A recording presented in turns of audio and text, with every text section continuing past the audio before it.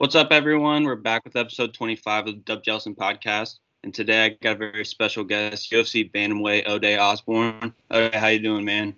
I'm good, man. How you doing? I'm hanging in there. How have you been handling this whole COVID pandemic in terms of your fight preparation and training and all that?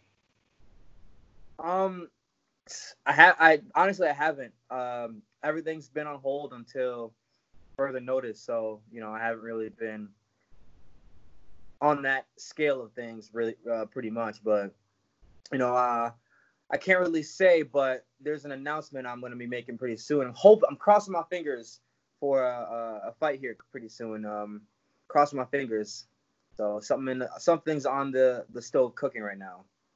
All right, awesome. Yeah. Can't wait for you to put that out. But not only are you a UFC fighter, but you're also a teacher, a math teacher. I thought that was like when you came on the Contender Series is how I was introduced to you, and I was like, how is he like being a cage fighter and a math teacher? Just don't seem like they go together. So how did what?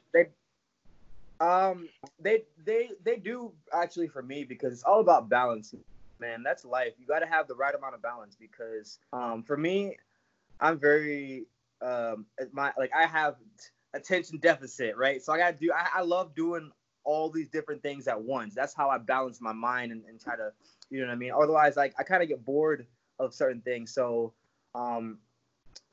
at first, it's tough at first. When you first start doing two different things, where you're waking up at 7, going to work, getting done at 4:35, leaving, going to the gym, training until 8:30. At first, it's tough.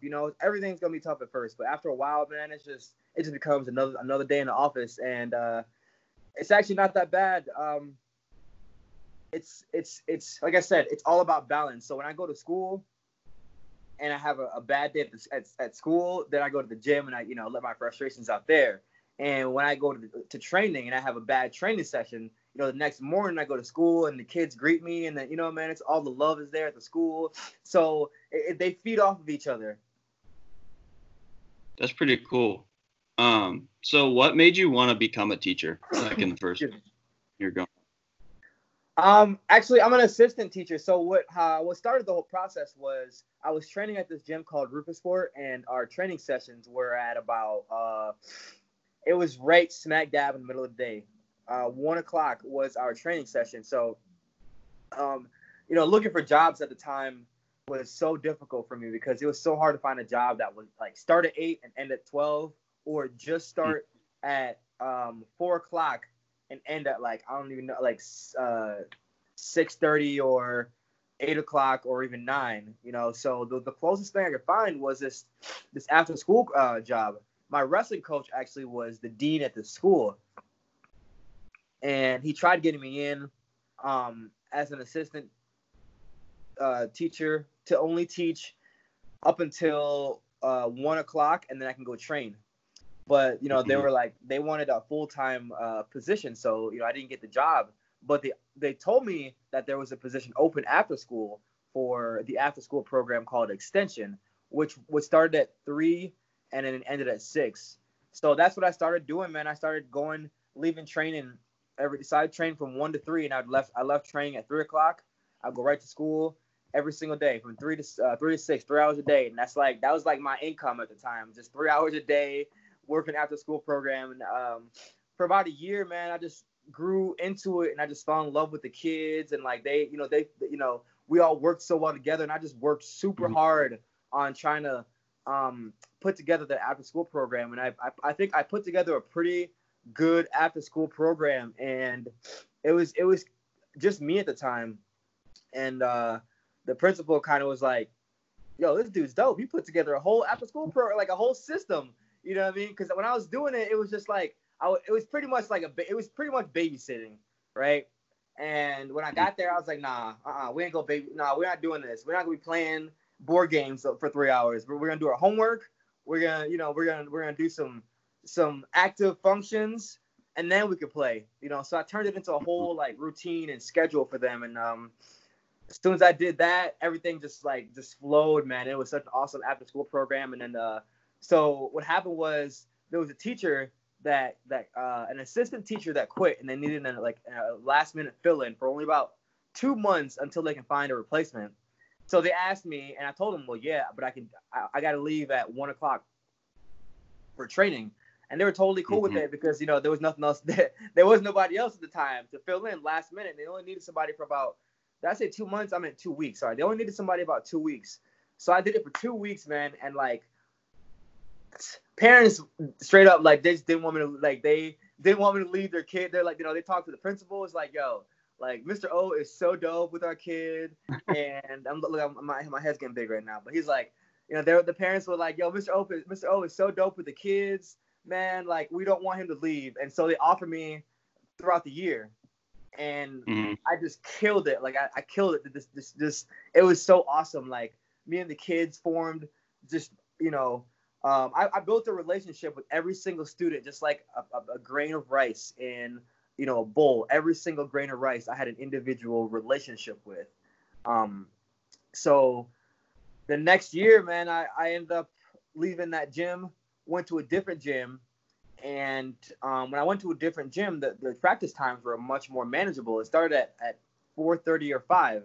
So the school, obviously the school offered me a full-time position right away. And that's how I got my foot in the door, man. And I just been grinding ever since. That's kind of crazy, honestly. I'm assuming you hadn't even thought about teaching up until that point. No, not at all, man. Not at all. Yeah. So, I think it's interesting to see how many guys that are coming into the UFC have side jobs like the welterweight Jeff Neal. Up until his last fight, he was waiting tables still. Yeah, man. Sometimes you need that balance, man. You people don't understand. It's like a facade that you're in the gym every day and just whooping on people and just you have these great days every single day. That's not true. Not true at all. You got good days and you have bad days. And the bad you have for me I have it's 90-10. I have 90% of my days are good, 10% bad. But on bad days, 10% bad days will get to you sometimes, you know what I'm saying? But when it does, that's the part about being a professional athlete. You got to put them days behind you. And what really helps me a lot was the kids, actually. They were so awesome and loving, man. It was so easy for me to just adapt to fighting, through the school, which was crazy to say, but that's what really helped me. Yeah, I think a lot of people have that one teacher that just kind of when you went into their class, you're automatically happy. It doesn't matter what you were doing. You could have a boring day, but that teacher just makes your day. And I have a lead teacher in my classroom too. So I would definitely, we're biased. I'm biased. So I'm going to say that all the kids look forward to coming to our classroom. I'm just going to say that. I'm biased, of course, but I'm going to say that they're not griping we got to go to Mr. O and Miss Bryant's class. I think they have a mutual relationship with us. It's a give and take. And I think they look forward to coming to our classroom. You can see it on their faces, you know what I mean? Because we look at them as kids, as children, and not robots, you know what I mean? We expect certain things out of them, but at the same time, there are situations where there are teachers that are just constantly on them all the time for stupid stuff, for being simply just kids. And I think we do a good job of just letting them be kids. We let them grow as kids, but we're not just making them robots and coming down on them for silly things. I think that's important. I had a teacher in 7th grade. His name was Mr. B. He came out of college and was a teacher, and then he only taught 1 year, and then he became a minister or a preacher, some of that nature. And he was I've met up with him a couple times since then to go out to eat or whatever, catch up with him. And he's really he's changed a lot of people's lives that were in my class.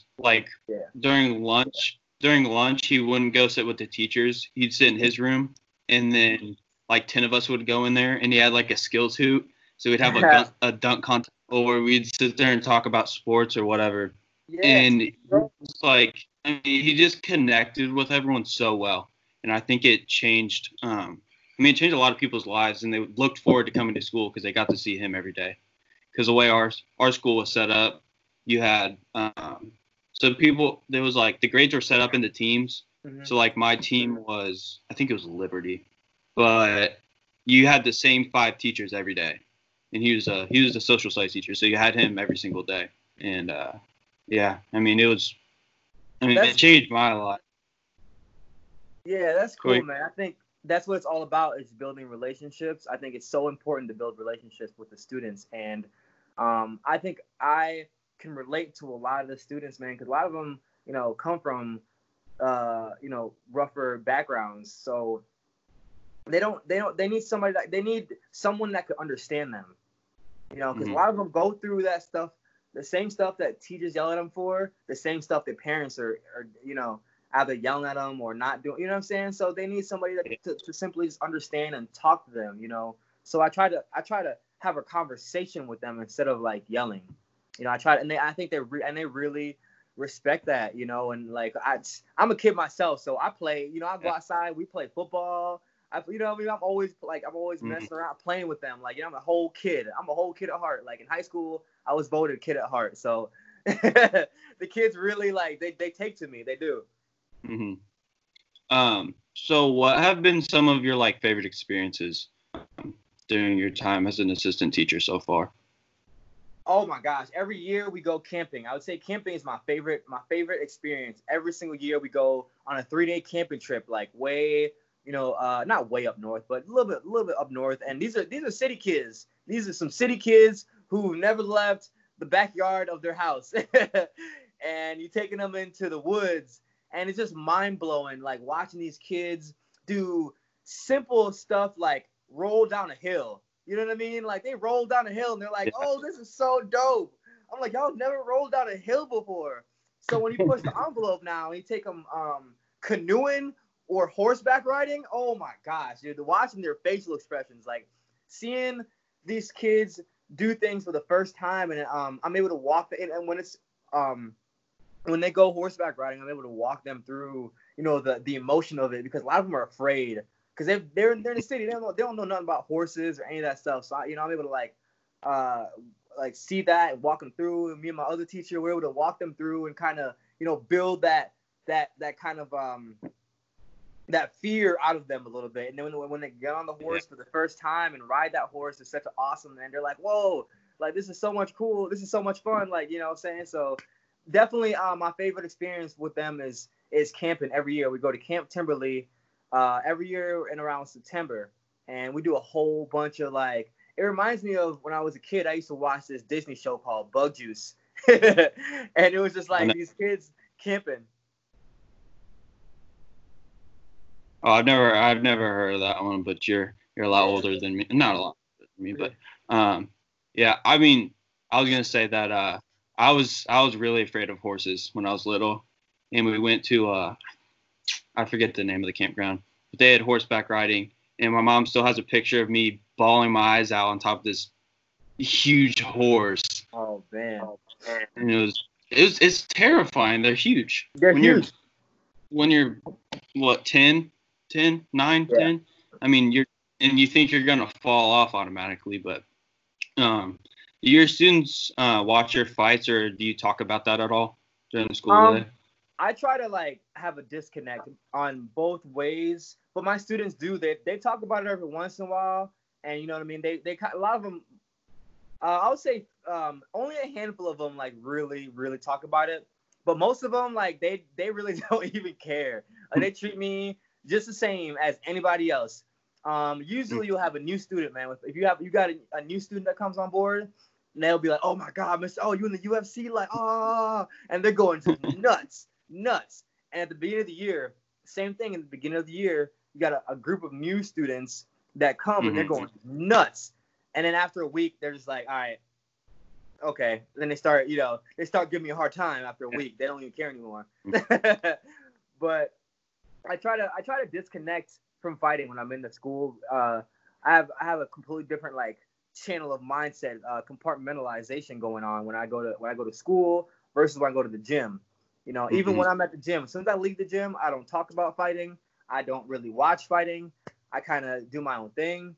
when I'm in school, I don't really talk about same concept, man. It works both ways.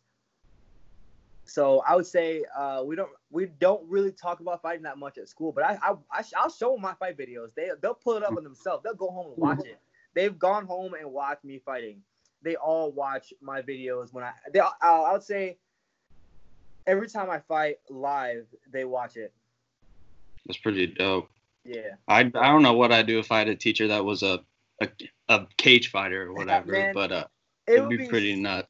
Right? It would be so cool, like in the future. Like one of my long-term goals is being able to be at a position where I could just fly all my students out to Vegas or something like that to watch me fight. That would be so dope, man. That's like a dream of mine. It really is. Can they get into the UFCs? Is there an age restriction at all? No, I don't think so. I think there's like kids that go. Oh, because I was supposed to go to the Columbus card in March, but everything went on. Yeah. Let me take that back. Let's not say Vegas because I don't know if they can get into Vegas.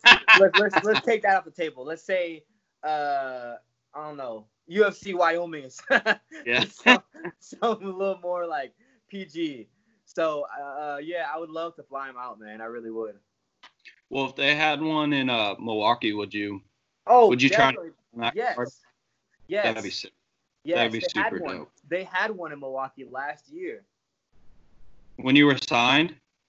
No, I wasn't signed at the time. Yeah, I wasn't signed. Was that the Ngannou JDS fight, or was that Minneapolis? No, I do not remember. I just remember. I know I had one teammate. His name is Zach Otto. He fought Green. What's his name? Bobby Green. Yes, and then he fought Bobby Green on that card. And then what was the main event on that? I don't even remember the main event for that card. But you know what? I can try to look it up. Yeah, I cannot remember the main event for my life. But I remembered I had a couple of my old teammates from my other gym was fighting as well. Sergio Pettis was fighting on that card. Let's see who else. Jordan Griffin. Who else was on there? Was it Kevin Lee and yes. Ally? That's what it was. Yeah, Kevin Lee, Ally Quinta. Yep. Yeah, I started watching the UFC. Actually, the first one I'd seen, I think I saw UFC 200, 214, and a couple other fight nights sprinkled in there because one of my best friends, his dad likes the US or MMA, and I never really paid attention to it. We'd go over there on Saturdays, and they'd be watching the fights. I'd be outside in their backyard playing basketball. I didn't really care. That's how I am right now, man. I really don't watch fighting that much, to be honest with you. Mm-hmm. Because, man, the way my life is, I think during quarantine especially, I feel like I've accomplished so much. Just during this time frame, I've accomplished so much. And I feel like I've accomplished more now than I have outside of quarantine. Yeah. Mm-hmm. Because I have all this time to do things. I have so much time to, for one thing, I build my credit score. I built a garden, started gardening. Learned the Forex the foreign exchange market, the stock market. Learned how to fish, so I've been going fishing. Man, I've done so much, so I don't really have time, man. I really don't like watching fighting because, Jamaicans have a saying, right? There's a famous saying in Jamaica, and the saying is, man, they eating already. That's the saying. They eating already, pretty much. Mm-hmm. What does that mean? So that means, all these fighters are making, so much money right now fighting, right? So much money. I'm in the UFC. I'm not even close yet to making what they're making because I just got signed. So I don't really, why would I watch?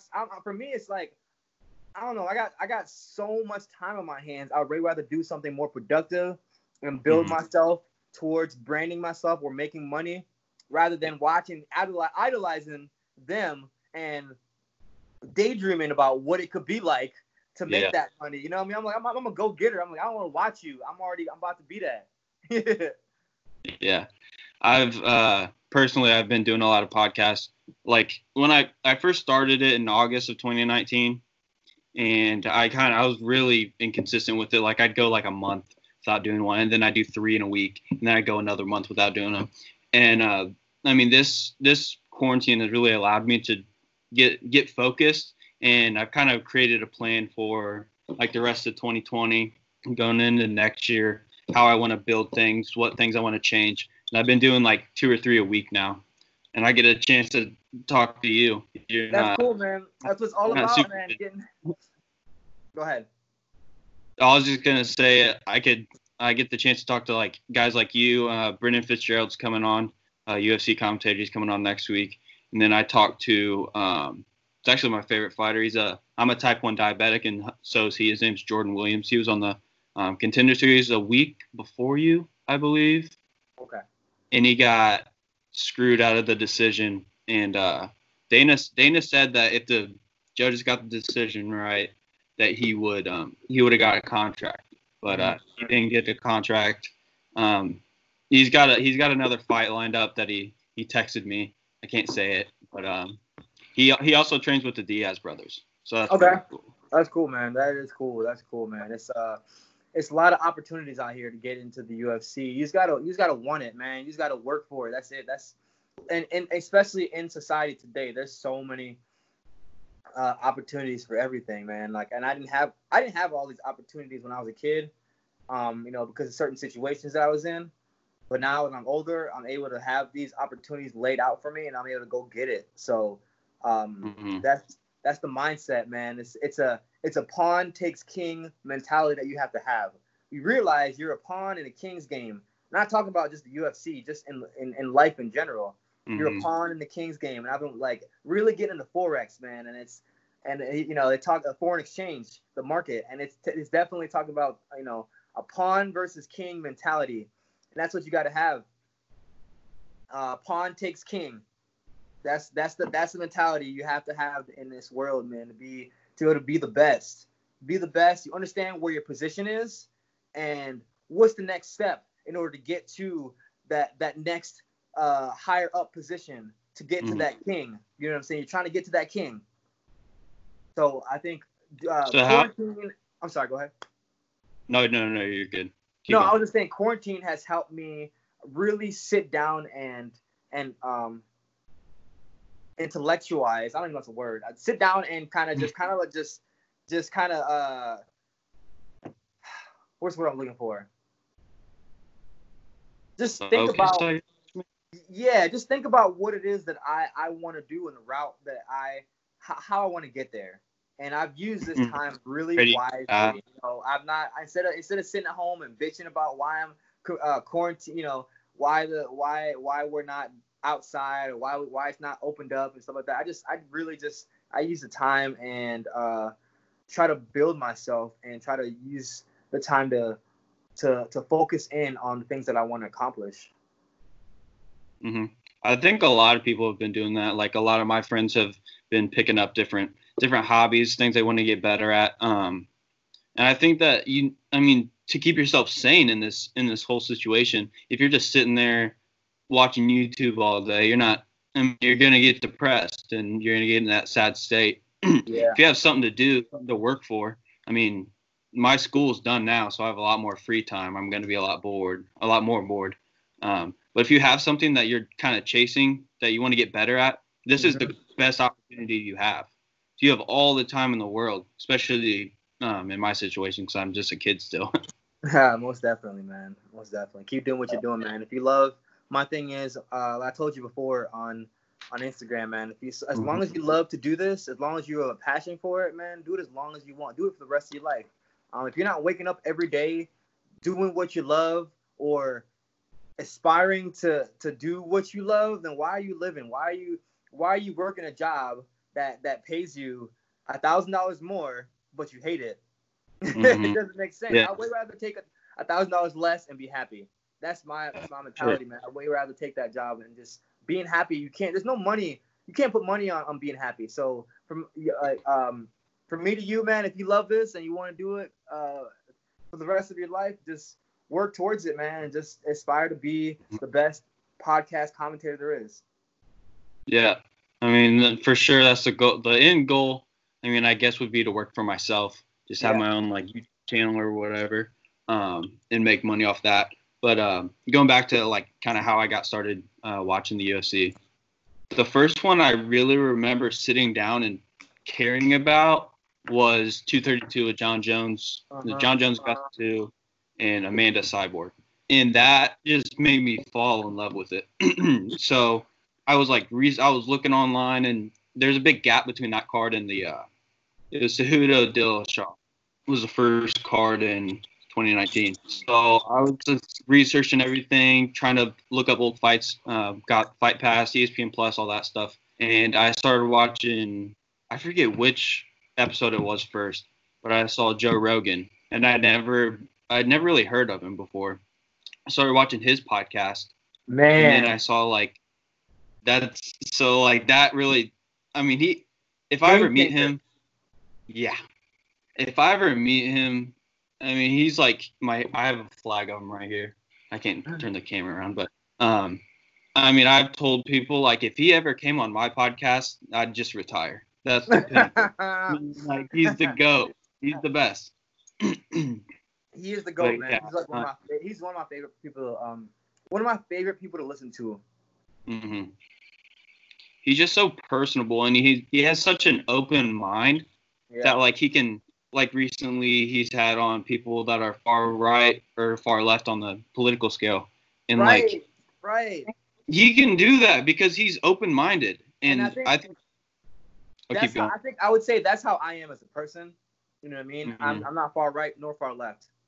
I really don't. I'm not about politics. I say that all the time. Like everybody, it's no secret. Everybody knows it. You know, because I'm Jamaican, man. Like in my country. Like Bob Marley, like got shot for what he for preaching that stuff, preaching peace, you know. And I just don't.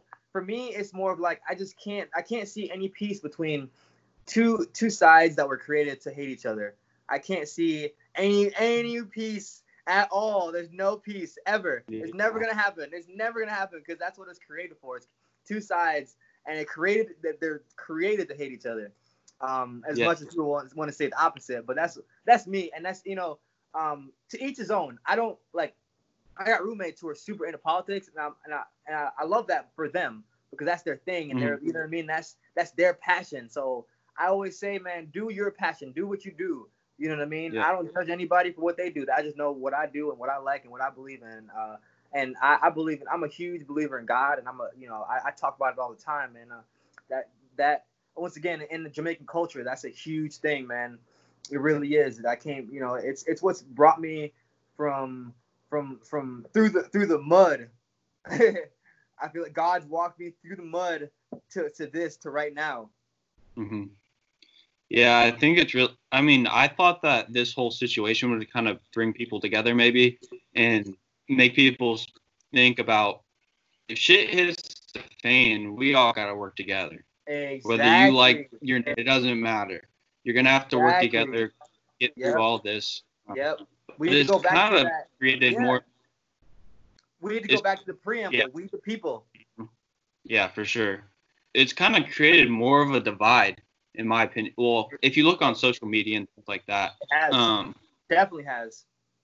But the thing about it is, man, here's the thing. Here's the perspective of it. We all want the same thing. And as soon as both sides understand, I think one side, in my opinion, one side's a little more whack than the other side, but we all want the same thing. It's like we all want the same thing, man, for real. Like two people fighting over how to cut this potato, and at the end of the day, we all want the potato cut. That's it. We all want the potato cut at the end of the day.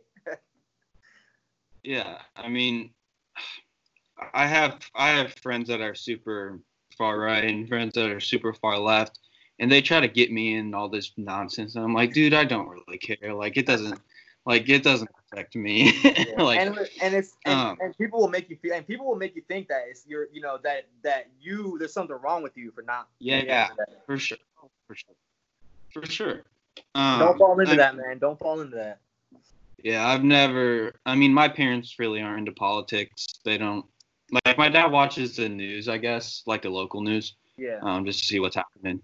but he's not super engaged in politics. And Yeah, I think that my mom's a Democrat. You know, I'll say my mom is like she's for the Democrat. You know what I mean? So we kind of like I think we kind of have different views on that sense because I'm like I don't even want to hear it. Like I'm just like I'm my own person. I don't know where I get my personality. I think I get that from my dad maybe. I don't even know.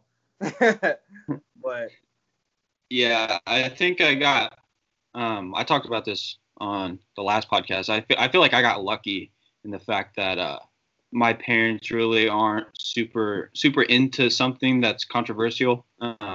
It's made me just like more open minded than a lot of people in my community. It's more of like, I mean, we're not rich, but like upper middle class, and a lot of people have the same views. And if you don't have the same views, percent of people that live in my community, you're kind of looked down upon, in my opinion. For real, and no, I agree 100%. It's hard for people to see another side, another view. For instance, yesterday I talked about, you know, us black people. We say Black Lives Matter. Mm-hmm. We're not saying Black Lives Matter more than any other life. That's not what we're saying. All we're saying is that Black Lives matter enough to not be taken from society. That's it. Nobody's saying Black Lives matter more than anybody else's lives. All we're saying that Black Lives just matters. It just matters enough. It just matters to not be taken. That's it. But it's crazy if you explain that to somebody else. They cannot understand that. And they come and combat it with all lives matter. You know, they still come back with all lives matter. They don't understand why that's offensive. The reason why they don't understand is because of their political views. Mm-hmm. I think a lot of people, they're just so stubborn, and it's kind of the way they've grown up. I think that we're going to get past that point where a lot of people, especially in this whole racial situation, I guess you could call it. I think more and more people are going to, as the older generation, as they pass away, I think more people are going to understand, like, you know, that everyone's equal. It doesn't matter. You know what I mean? Yeah, give me 1 second. Let me plug my phone in real quick. All right, you keep talking. I'm just plug my phone in real quick. My laptop's about to die.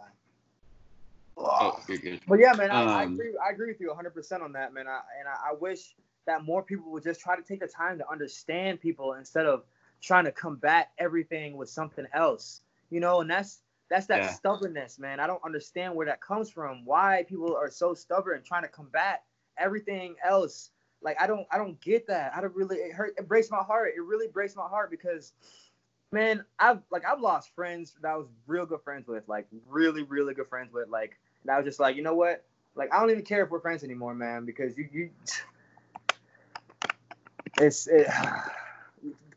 political views have taken over a lot of my friends and stuff that they say, and their mind, you know, the stuff they talk about, and it's just super insensitive, and it's stuff that affects me, and I just had to, you know what, man, I can't do it.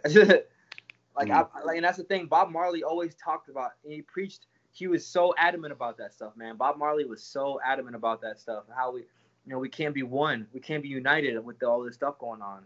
We can't do it. Mm-hmm. I think it's also like getting back to how people are raised. If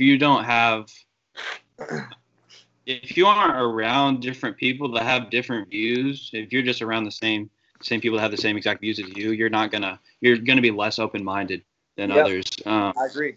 I mean, one of the great things about Purdue, the school I go to, is we're so diverse. It's everyone. Yeah. So I have really good friends that have come from I have a friend from South Korea, China. There's a kid in our house from India. I think it's Malaysia. That's awesome, man. That's awesome, man. That's really, and it's crazy because being a part of diversity is understanding another person's view or culture. Or if you go to a different country, and we in America think that, you know, English is it. Like, English is the language, And grammar is so hard to learn. Like, it's one of the hardest languages to learn. But I guarantee you, if you go to England, they're looking at you write a paper and you turn it in to a professor from England. They're gonna be like, what the hell is this? What the hell is this? I'm supposed to have on. So recently, I've been following a lot of people on my podcast account to try to help grow that or whatever. And I followed this kid from Ireland. And he followed me back, and he DM'd me, and he was like, "What's up, mate? If you ever want to talk MMA or boxing, I'll come on." So we're trying to get that. Cool. We're gonna set that up when McGregor gets his fight lined up. That's cool. So man. hopefully, No, go ahead. Yeah, I love people. I love Irish people. My favorite. I would say my favorite people are like New Zealand, Irish, Australians. Man, especially like the New Zealanders and the Australians. Man, they are the nicest group of people you'll ever meet. You ever met a New Zealand person, like a Swedish person or an Australian? Man, them mugs are so nice. They are so nice, man.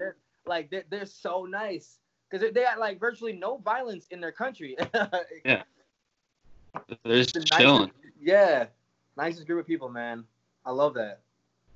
I do like one of my favorite fighters is Darren Till.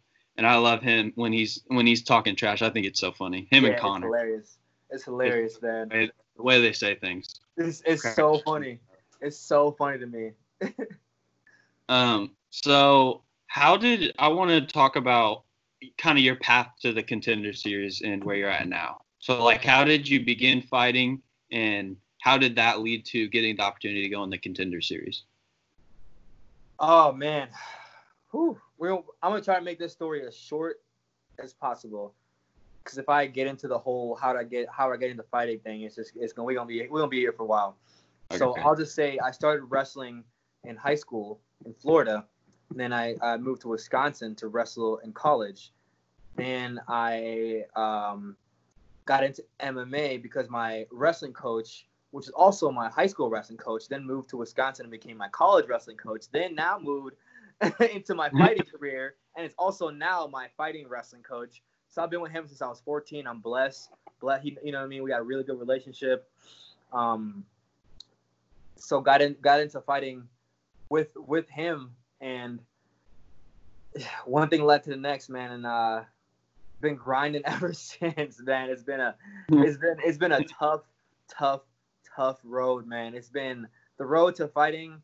Honestly, when I'm able to retire, I really would not want my kids to get into fighting. If they want to do it, so be it. You know what I mean? That's what they want to do.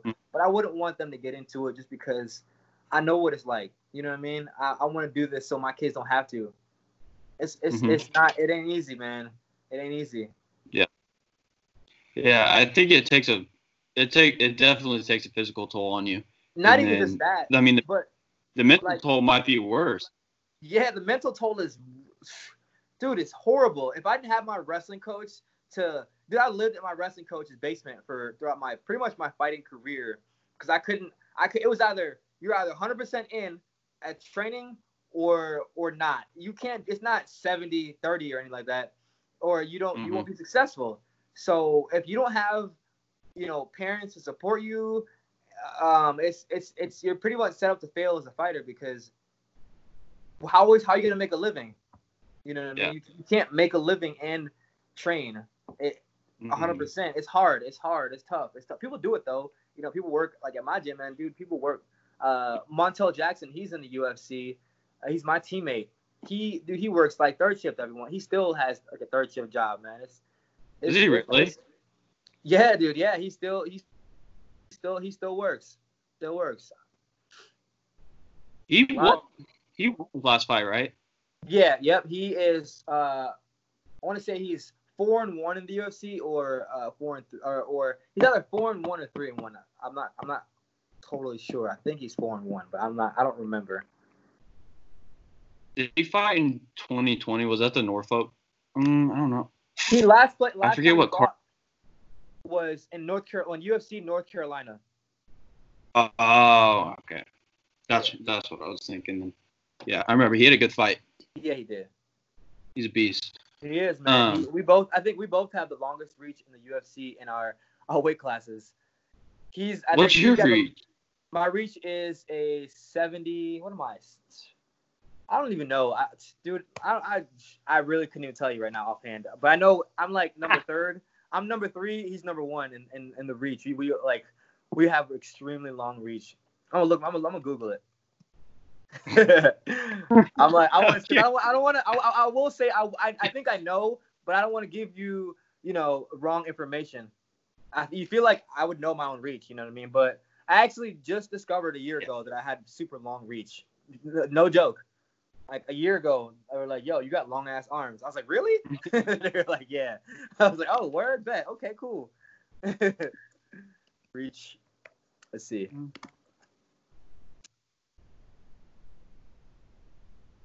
Let's see if it's on here. What my reach advantages. On UFC? 70. I think 74-inch reach.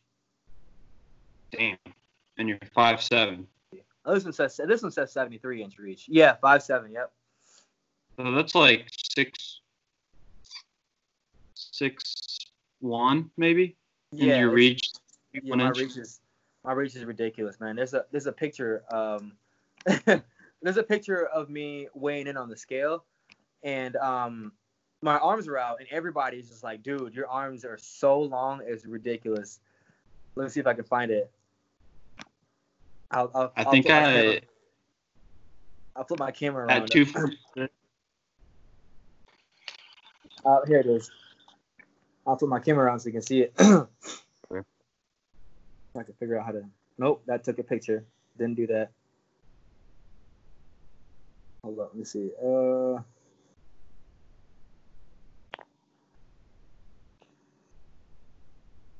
There we go. Did my arms just come all? You look like a bird like that.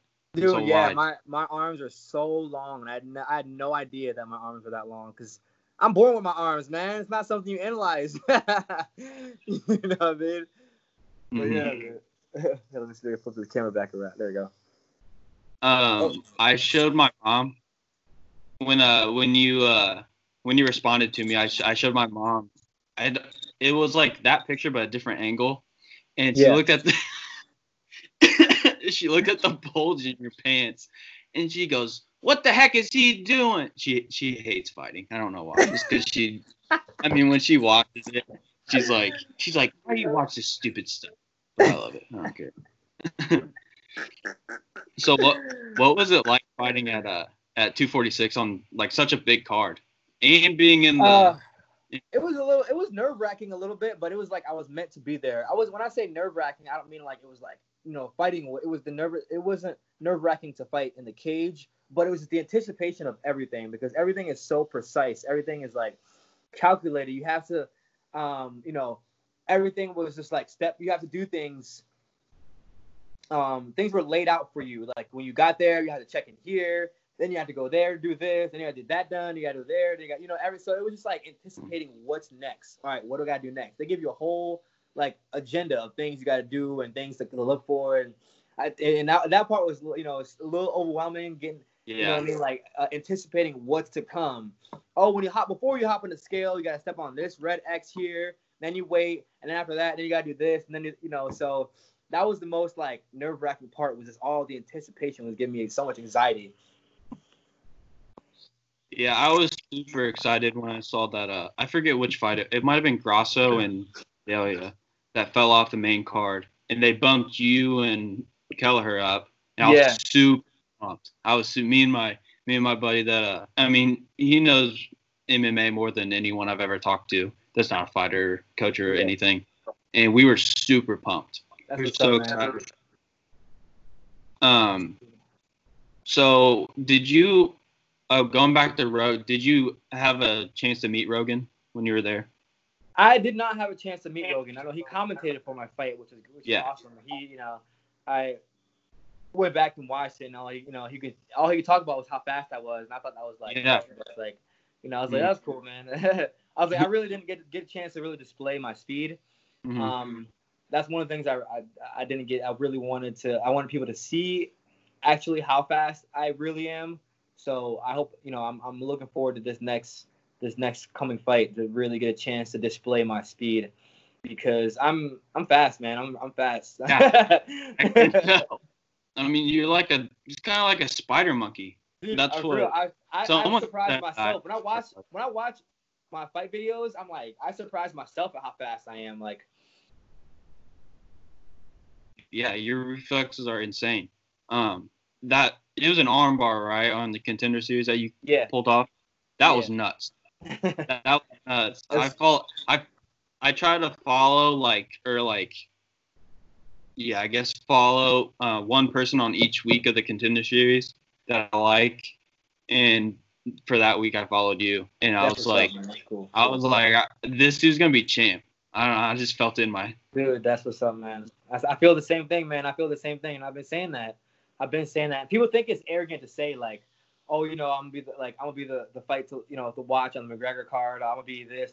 People think it's arrogant, but it's not arrogance, man. When you come from where I come from, where I grew up in Jamaica since I was 9, and when you come from that, when you come from certain situations, you learn you have to think of yourself as the best always, or you'll never make it.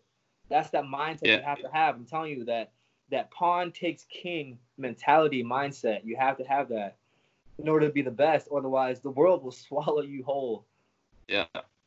You have to. I think you have to have a chip on your shoulder. I mean, it could be big or small. Exactly. Just being. It's a balance. You can't have too much of a. You can't be cocky. You can't be. There's a difference. I think there's a difference. Like whenever fight week comes up, I feel like that's where I'm like really like that chip is just it's there. I'll say fight month. Whenever it's time to fight, that's when I'm dialed in.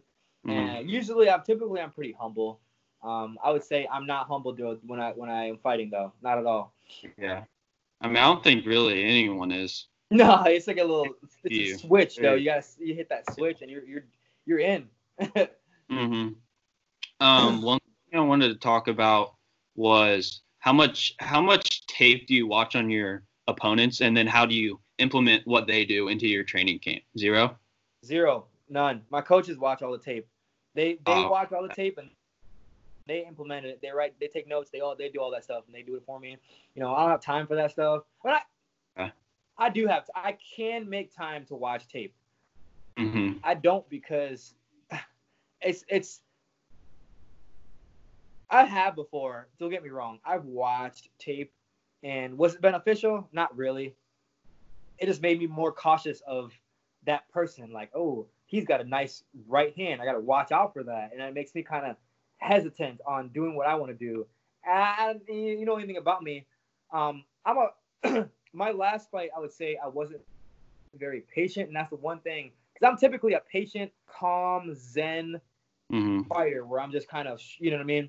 My strikes are quick and I'm explosive, but I'm also like dialed in. I think my last fight I was a little overzealous. I wanted to finish it so fast that I kind of got away from that patience.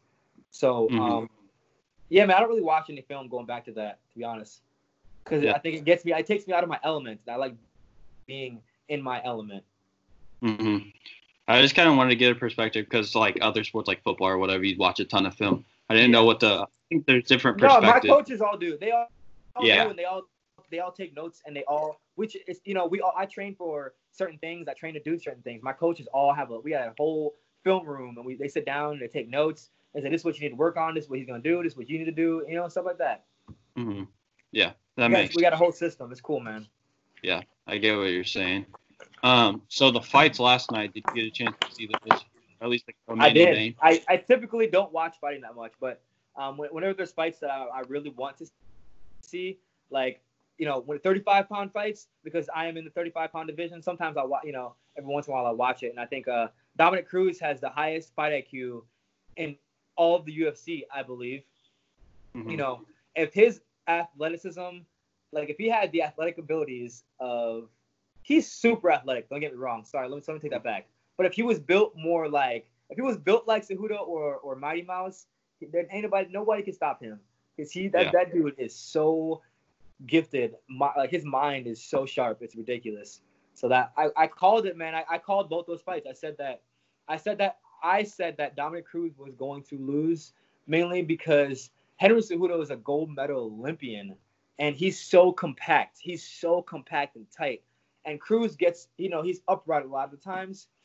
And I thought Cejudo was going to kind of push him into a situation where he's not going to want to be. But Dominic Cruz he's so intelligent, man. That fight could have gone either way. It really could have. It could have gone either way. It's just so intelligent. Both those fighters, man. My hats off to both those guys. They're both two really amazing fighters. Yeah, I kind of wanted Cruz to win, just because I thought it'd be a cool story. But yeah, when you were talking on Instagram, you said that you picked Gaethje and Cejudo to win both the fights. Yeah, the same mind that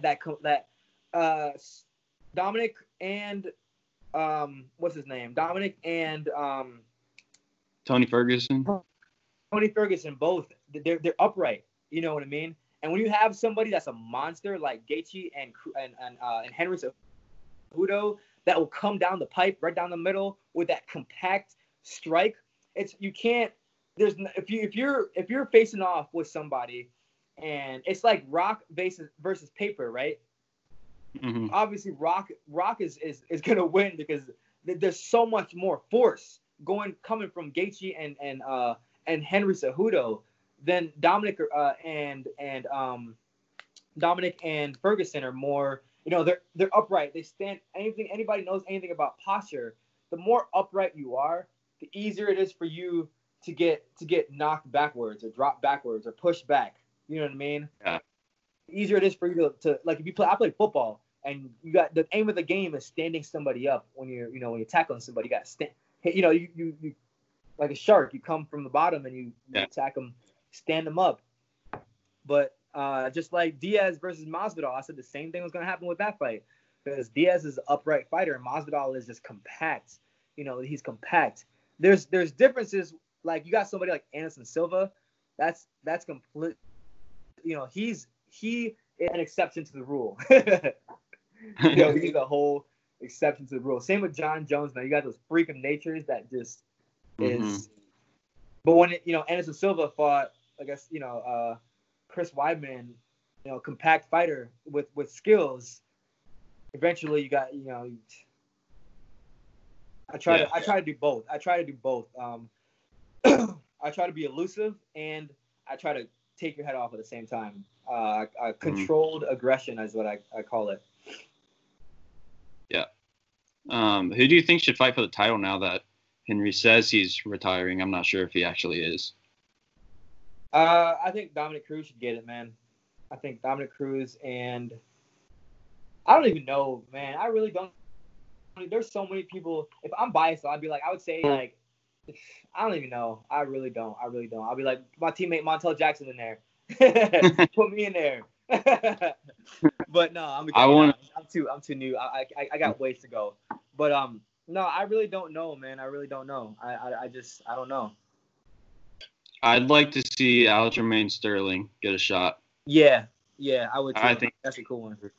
My time is far off, and I got ways. I'm not nowhere near title shot yet, and I'm playing.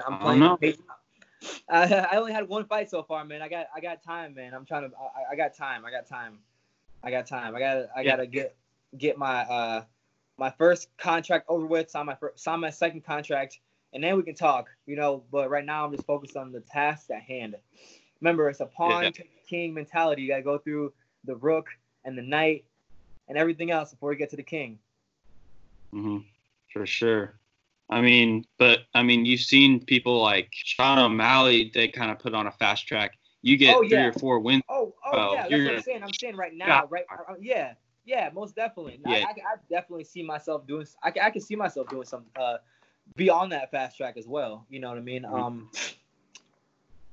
I would love to. You know what, man? I would love to fight him later down the road. That's somebody that I always wanted to fight because he's just so gifted. You know what I mean? He's so gifted. He really is. His IQ is awesome. He's gifted, and I would love to have an opportunity to fight him. Like that would be a true blessing test for me. You know what I'm saying? Because I always want to fight the best. I want to fight Henry Cejudo. I want to fight the best people all the time. But right now, I gotta get through the other pawns in the game. Yeah, for sure. I think that fight would be insane. I think it'd be nuts. Yeah, man. So I hope that's come together. So I've held you for an hour. I'm sure you're a very busy man. I'm not going to hold you anymore. But thank you so much for coming on. It was really fun.